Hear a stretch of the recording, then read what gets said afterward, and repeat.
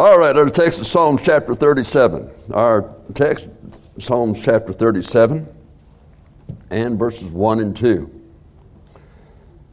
And Brother Ralph, if you look at that chapter, look how long it is. Psalms 1 is just a few verses. Now, if that took that long, just think how long it's going to take to go through Psalms 37. Man, you'll be in heaven in eternity for a long time before that gets through. Okay, so, okay.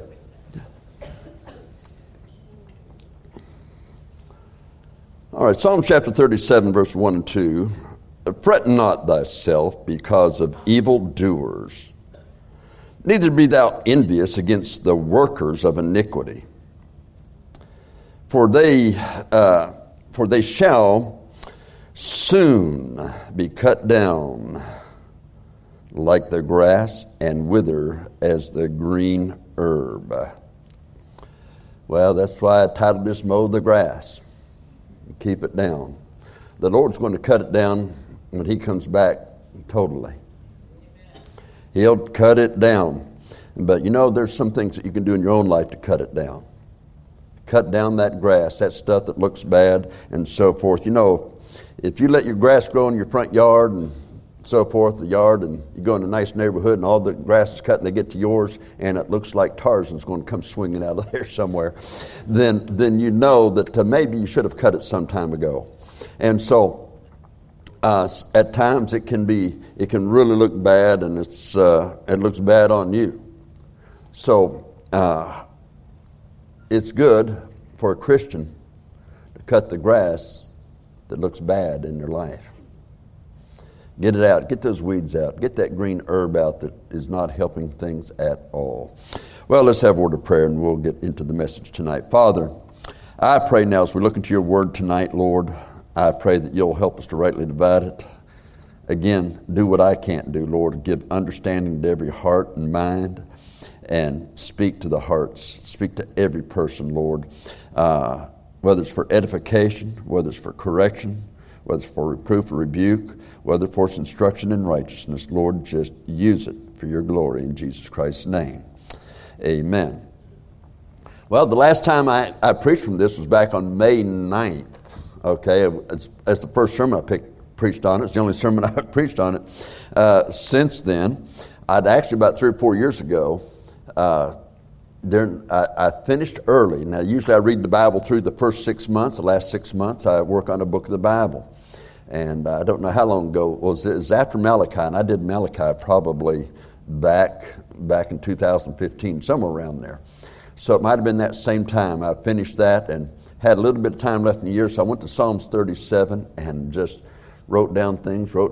I got done. I had a notebook like that on just that one chapter, but I got much from it back then, and so I haven't been back to it, haven't preached on it yet. There's a lot of books I've been through that I haven't preached on, so you'll get that in eternity if you go to the wrong place, huh? All right, so we started that, and it's on our website, as a matter of fact. It's under envy. It talks about fret and envy, a great waste for Christians, I think is the title of it, but if you'll go there, you can hear the first sermon on it. But I really did not get into it like I wanted to and like I'd planned. So we look at this passage today, have a reminder of what this psalm is about. Now, it says it's a psalm of David, we're told at the top there. And understand this. Christ said Moses, the book of Moses, the Moses of the law and so forth. But every word is God breathed. It was an honor for Moses to write. It was an honor for David to write. But you know what? It's a special blessing too, because God gave that to holy men of old. He did not give it to just anybody. They had to be able to be trusted to write down every word exactly, not add to it or take from. And yeah, we can look at Moses' life, we can look at David's life and say some bad things happened, especially in David's life. But he didn't stay that way. He mowed the grass and got things right. And so David just simply wrote these words down, and what an honor it is for God. Just because you mess up in your lifetime doesn't mean God's through with you. You're saved, and boy, you messed up big time. You did something wrong. You say, well, God can't use him. And yeah, you're going to have people walk in. You know what they got accused of? I mean, this went to law. And boy, they're going to make sure everybody in the church knows. You know, don't trust this person because, okay. Well, the person goes around telling everybody that is the person you don't trust. Okay, that's the person you don't trust. You know, there are a lot of those that do that, and I still haven't found yet in the Greek or the Hebrew where that's a calling of God to go around and do that. I do know the devil does it, but really, outside of that, I don't think it's right for a Christian to do it, since the Bible says it's not right, it's not right. But every one of these words, though, keep it in mind, a Psalm of David, but they are every word God's word. And so not one word is lost or added unto. Now, David obviously had to deal with some of these people, evildoers, workers of iniquity. So what a one for the Lord to choose to write down his words that he gives. And as much as that is important, it might be just as well a thing that David needed to hear this from God in what he was going through with evildoers and workers of iniquity. And so we don't know the real reason behind it. All we know is that God breathed it out, and David was wise enough to write down without adding or taking from. But he did do the right thing. He wrote it down. Now, he handled the problem, I think, rightly. Whatever the problem was, he handled it rightly. He took it to the Lord in prayer. That's how we should handle the problems. Take it to him in prayer, go into his word, search the word, and see what God has to say. Do what God tells us to do. We must learn the patience of waiting on the Lord. I mean, you ever see the child at Christmas time? They put an advertisement on television. Don't let them watch Hallmark after June, because they'll start Christmas movies and all that. As a matter of fact, I'm about through with Hallmark anyway. And they used to watch them because they were at least clean. Now they're rejecting anything that warns of about pro-life content, you know, maybe going against pro-life content and things like that are in it and other things. So I've just about had it with them as well. But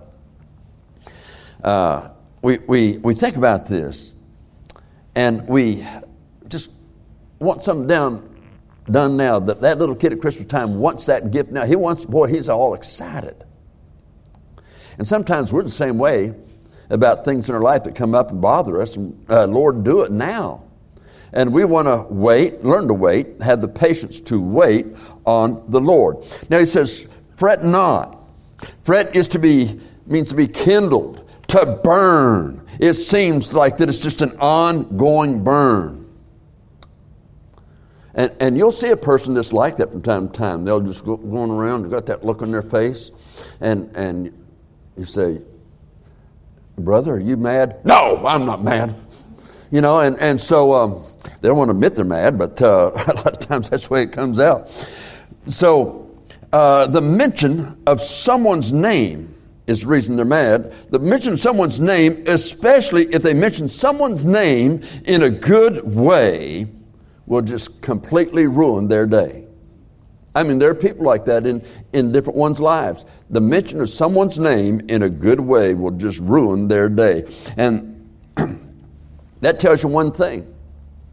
If the mention of someone's name in a good way will ruin your day, you are that person's slave. Now, Paul said that he was a bond slave to Jesus Christ. And it is good to be a bond slave, a doulos to Jesus Christ, as the Greek word would use. But don't be that to man. Don't be a bond slave to a man, and don't do it in anger.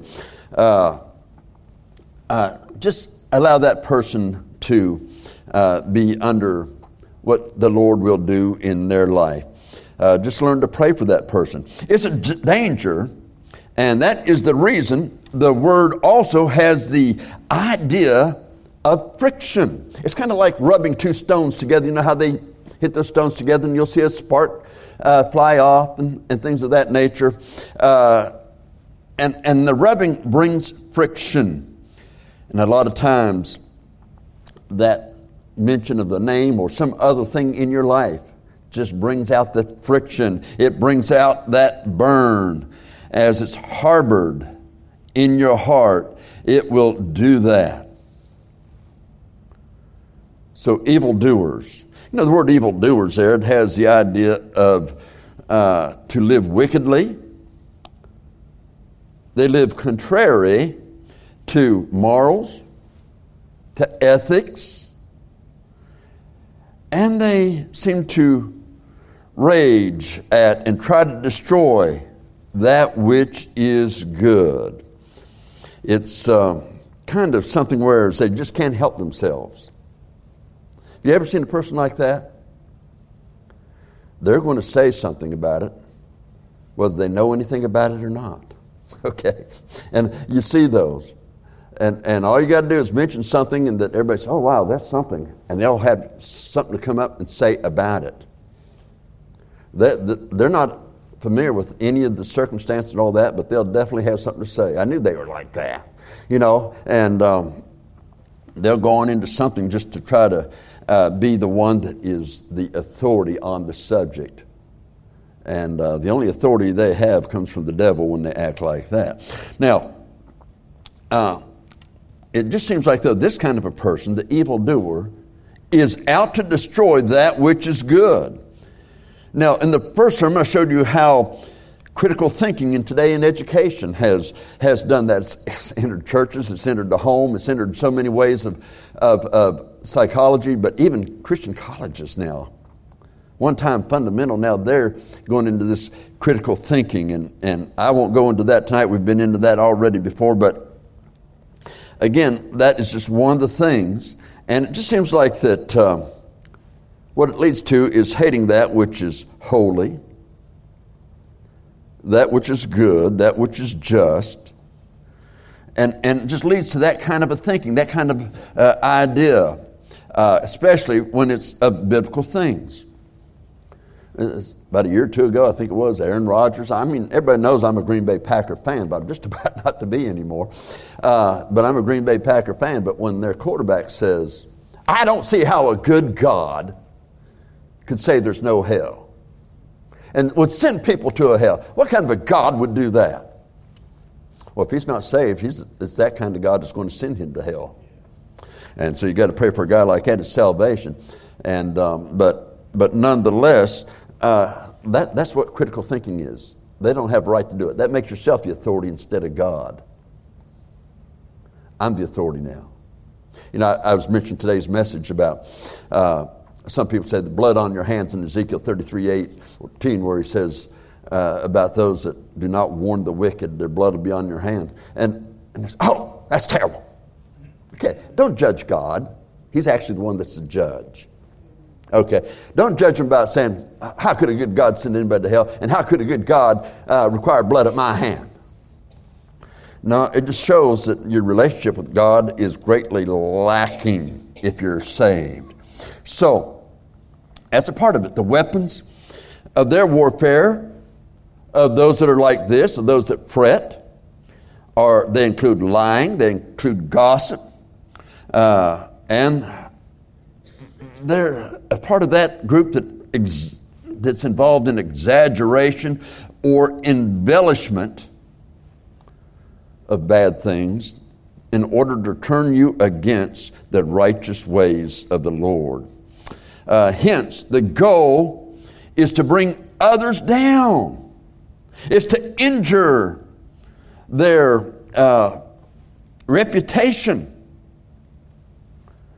And listen, if a fundamental church is preaching the word as it is to men as they are, I'll guarantee you the devil will see to it that he has that kind in the church. Now, don't come up and say, who is it, Pastor? I'll go after him. I don't have to identify anybody. And that's not my job to identify who's doing what. Now, if somebody's bringing in false doctrine, yeah, the Bible says to mark them. The Bible says to actually mark those that bring in false doctrine. That means to call them out by name. Okay, that's what the Bible means. But to be able to say somebody's intent, no, I can't do that. I don't know their heart. But they seem to work against God's people and injuring the homes of others and dividing friends. And he's told to fret not. Don't forsake God. Don't forsake doing right. Don't forsake faithfulness. Don't do that because of these kind of people. Especially if they're in the Bible preaching and Bible teaching church. Don't forsake God because of those kind of people, because that tells you that you're in the right place when those kind of people are around trying to bring it down. It ought to be clear to us. You know, there are some people.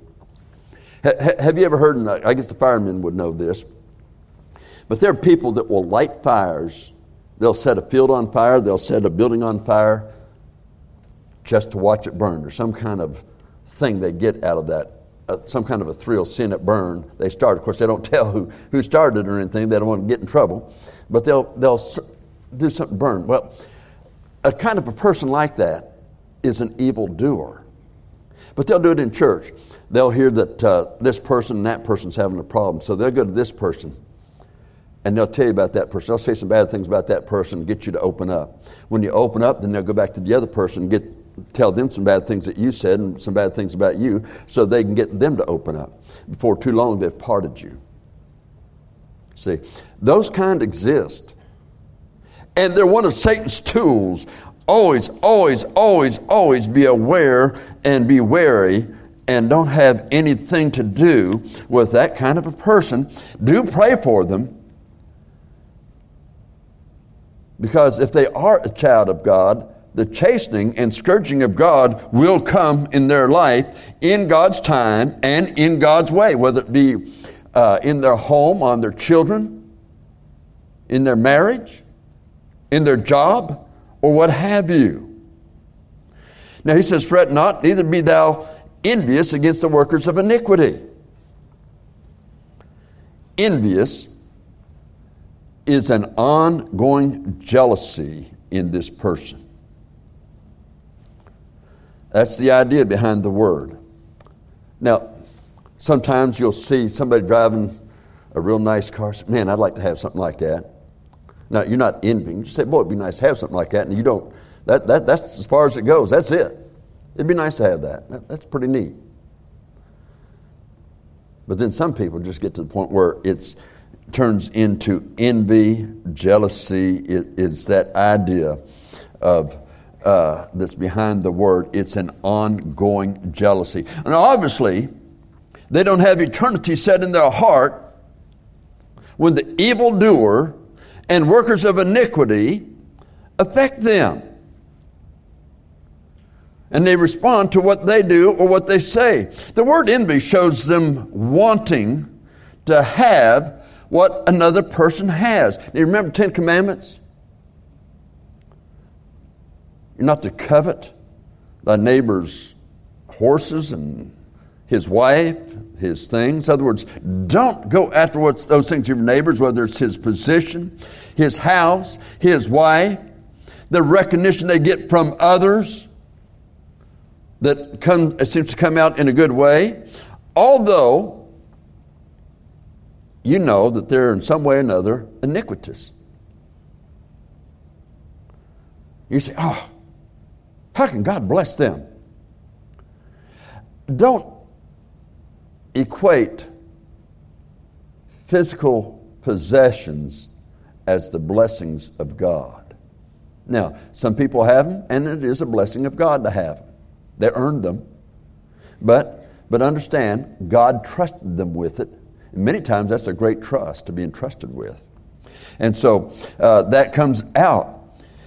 Your actions against this kind of person will bring you down if you're not careful, because you aren't jealous for the Lord, but rather you're jealous of what they have and you don't. You're jealous over how they're recognized, how they're loved, how they're cared for, how they're uplifted, and you aren't. It's not jealousy for the Lord. Workers of iniquity has the idea of wickedness, perverseness, depravity.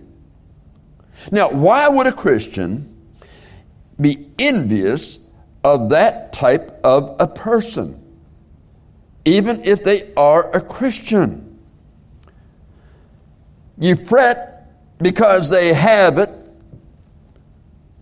and then you envy it. But you're not considering the type of person they are. And why would you want to be like them? If that's the way you want to be, understand you've lost sight of eternity and you've lost sight of your true relationship as a Christian you're to have with Jesus Christ. Look, preachers are subject to that. If you're saved, you're a human being, you're walking on the face of this earth, even though you're saved, those things can come in your life. So, God puts a chapter like this in the Bible for our warning, for our instruction. These people seem to prosper in the world.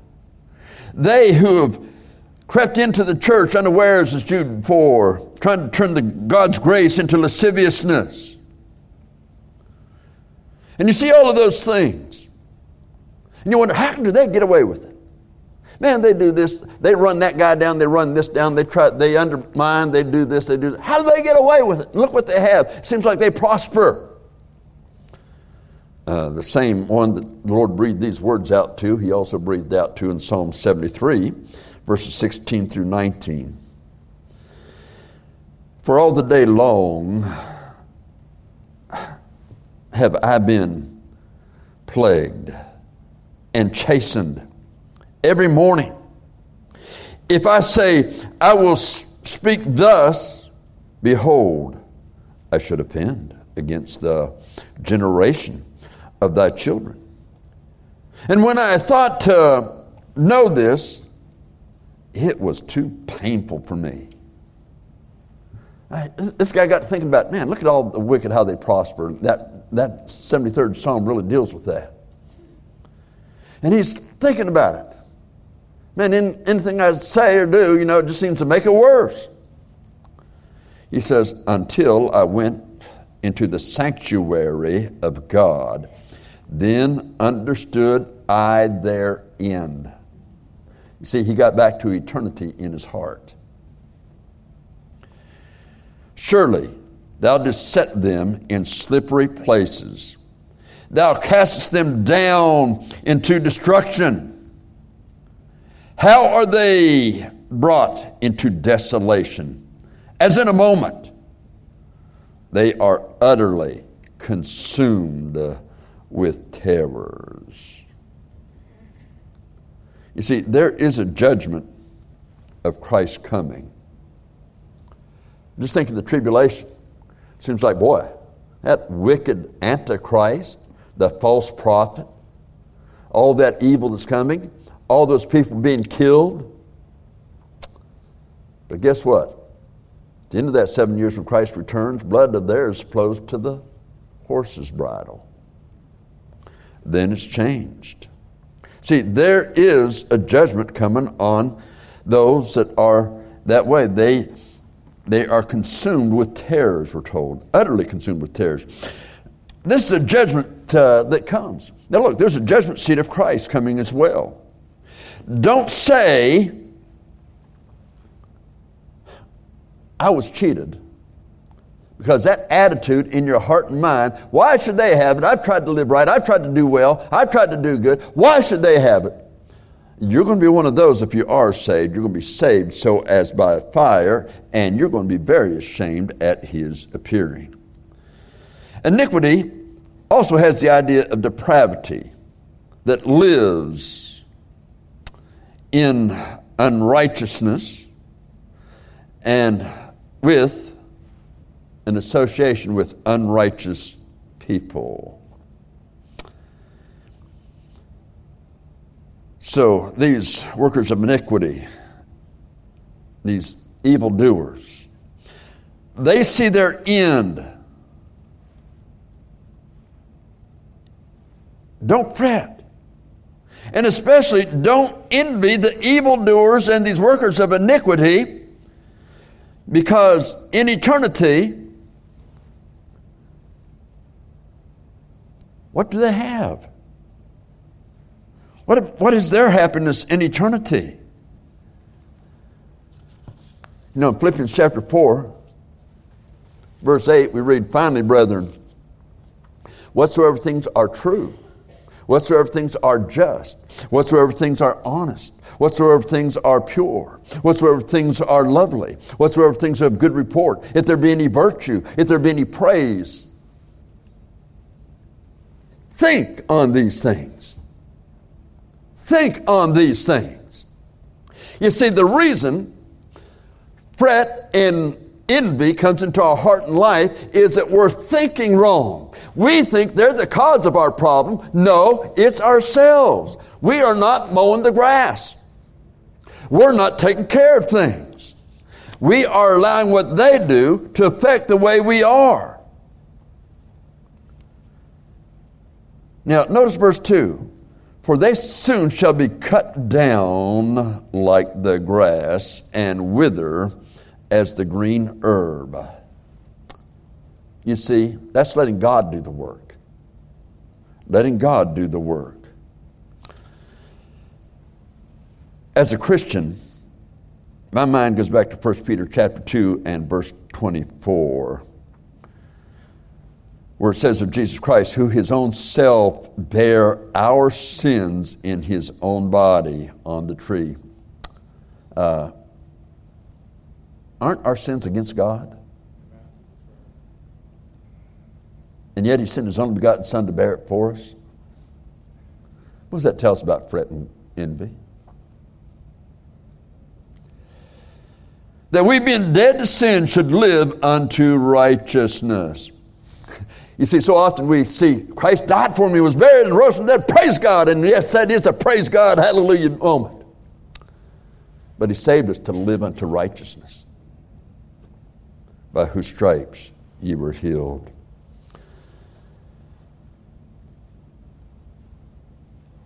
The Lord looks at us as sheep going astray. So he comes and he rescues. Do God's will, God's way. Learn to wait on the Lord. You're saved. You know him as your Savior. Just understand that anything anybody else has, anything anyone else has done to you, all the bad things they've done, all the good things that we say are good things that they have, that you feel like they don't deserve that position. Look, I see this sometimes. We have the Christian school here. My child should have got that award. Now, they're not here all day and they don't see it, but boy, no, my child told me all about it, so I know my child's right. The number one lie told every year, my child would never lie to me. Any parent that says that, just don't pay attention to the rest of what they're saying at that moment, okay? Because it's going to be wrong too. Your child does lie to you. Why? Because they're like you. They got a depraved nature. Sinners saved by grace if they're saved. But we still have that old nature in us. All of us do. So, they have more than you. They get more credit than you. They get more adulation than you get. They get spoken well of more than you get spoken well of. But guess what? Every bit of that will be left behind, and that won't mean beans in heaven. That won't mean a thing. So mow the grass is telling us to take personal responsibility for your own conduct. Why be someone else's slave? Because if you're in fret and envy, you are their slave. So why be their slave?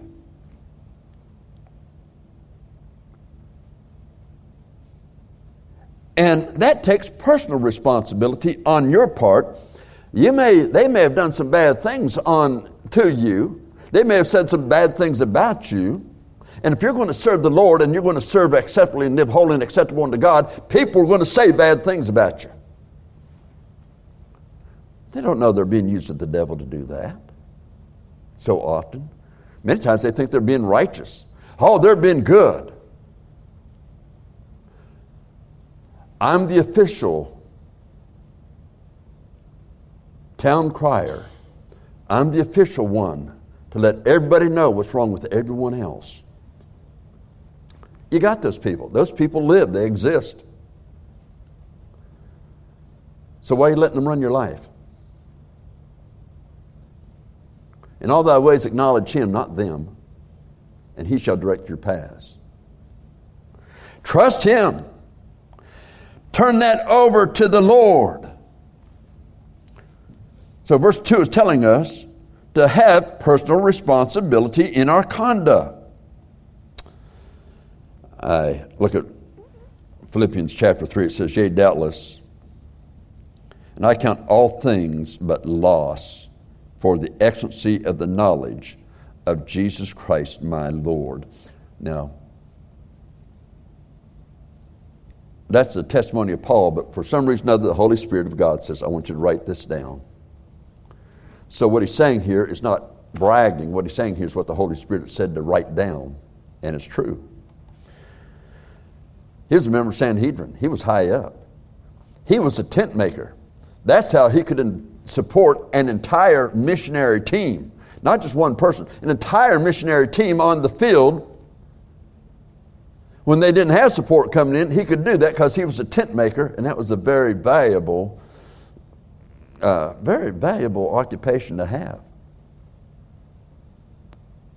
But he left everything. Everybody says, oh man, that is great. He says, I count but loss for the excellency of the knowledge of Christ Jesus my Lord, whom I have suffered the loss of all things. He was no longer an officer in the Sanhedrin. That was a high up position. And what did he call that high office and those riches? I count them but dung, that I may win Christ. You see, if we set our affection on things above, that is our personal responsibility. It's not up to the preacher. It's not up to the Sunday school teacher. It's not up to your husband. It's not up to your wife. Every one of you, every one of us individually have a responsibility to set our affections on things above. And don't blame others for our failures. And be found in him, not having mine own righteousness, which is of the law, but that which is through the faith of Christ, the righteousness which is of God by faith. I don't want my righteousness to stand for me before God. I want Christ's righteousness to stand for me. And that happened because with my heart I believed unto righteousness, and with the mouth confession was made to salvation. But it's Christ's righteousness. But it goes on to say that I may know him and the power of his resurrection. And the fellowship. Partnership, that means. Fellowship means partnership when you read it in Scriptures. Of his sufferings, being made conformable to his death. You mean conformable? I'm supposed to get to the point where they kill me too? No, conformable is being a worthy sacrifice. We'll never reach the worthiness that Christ is of our own selves. But we should seek godliness and Christ-likeness in our lives. He says, brethren, I count not myself to have apprehended. He didn't apprehend that part where he is looking to say conformable to his death. He said, I haven't apprehended that yet. But this one thing I do, forgetting those things which are behind, reaching forth to those things which are before, I press towards the mark of the high calling of God in Christ Jesus. Don't fret, don't envy others and what's going on in their lives, how they've done you wrong or anything else. Instead of doing that, just say, I've got a personal responsibility. I'm going to keep it before God, and I'm going to press towards the mark, towards the will, towards what He has in my life. You see, you leave it up to Him to deal with those people, and He will. If they're His children, He'll spank. That is, He'll chasten, He'll scourge. They're not His children. They need to be saved. Either way, you need to pray for them. You need to pray for them. Pray that God will do a work. But have patience. Wait on the Lord.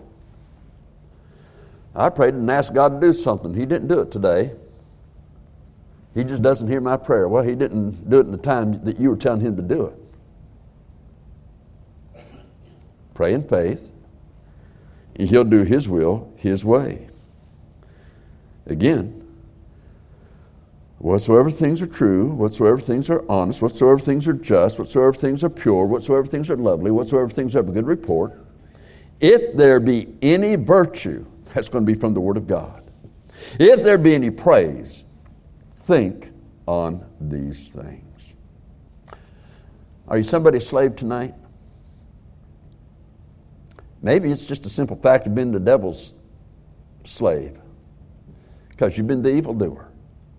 You've been the one that's spread that gospel. You're the one that, boy, if you found out that Brother Kevin has something on his record, and boy, it's been made public, and you can go online and you can find this, and he broke the law. He got arrested.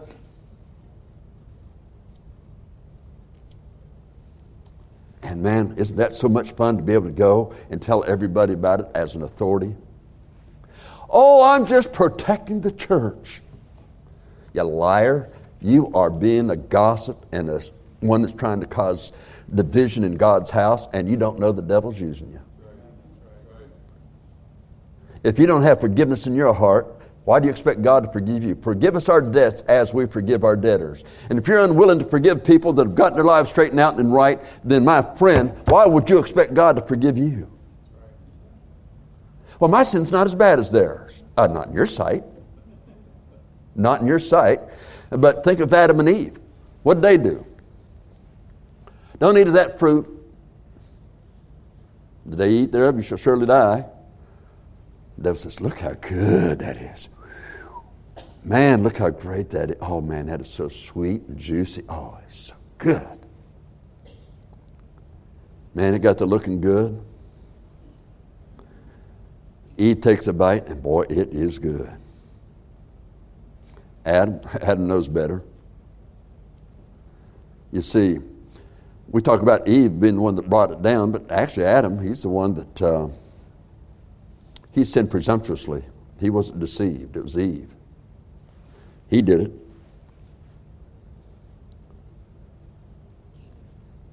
And so what was the wages? The wages of sin is death.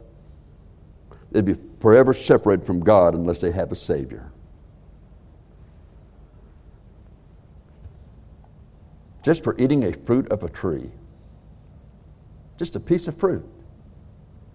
You don't think your sin's that bad? You don't have the mind of God because you don't understand anything about the holiness of God. I've often said that every college, every Christian college ought to have at least a one-semester course for every student on the holiness of God. And for all preachers, they ought to have 2 semesters and learn all they can because that's where your standards come from. That's where you can recognize evil when you learn the person of God because He is holy, He's righteous in all of His ways, and holy in all of His works. So, friend, is there that person, the mention of their name in a good way will just ruin your day? Quit being their bond slave. Is there someone that has spoken against you, or they have things and you don't, and it just irks you? You're the slave.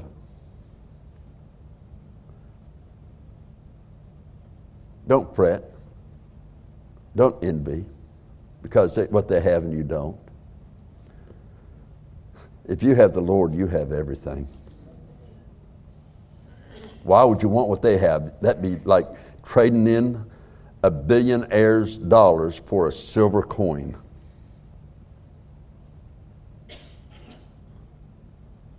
And that's undercutting Christ in that because he's far worth more than that. Now, whose bondslave are you? The Lord's? Or man? Or philosophy? Or having your way instead of God's way? Be patient. Wait on the Lord. Be righteous. Let him bring it to pass. Let's bow our heads, please. Now, Father, we've tonight just preached a sermon that I thought that you laid on my heart, and you did, Lord. And I know that over 40 some odd years of just pastoring, that I've seen those things that, Lord, that have just heard a testimony, heard a family, heard a church. And Satan had a victory, and he was rejoicing and laughing at us at the same time. Lord, help each of us to say from this point forward tonight, I'm going to be the slave, the bond slave of Jesus Christ, because he's the good master. He's the good Lord. He's the good Savior. Now, Father, I did not preach this message on receiving Christ, and yet, Lord, we want this invitation open so that if anyone here tonight does not know if they died tonight that heaven's their home, then I pray that tonight they'd walk this aisle and they'd come to receive Jesus Christ as personal Savior. And we would ask this in the name of Jesus Christ our Lord. Amen.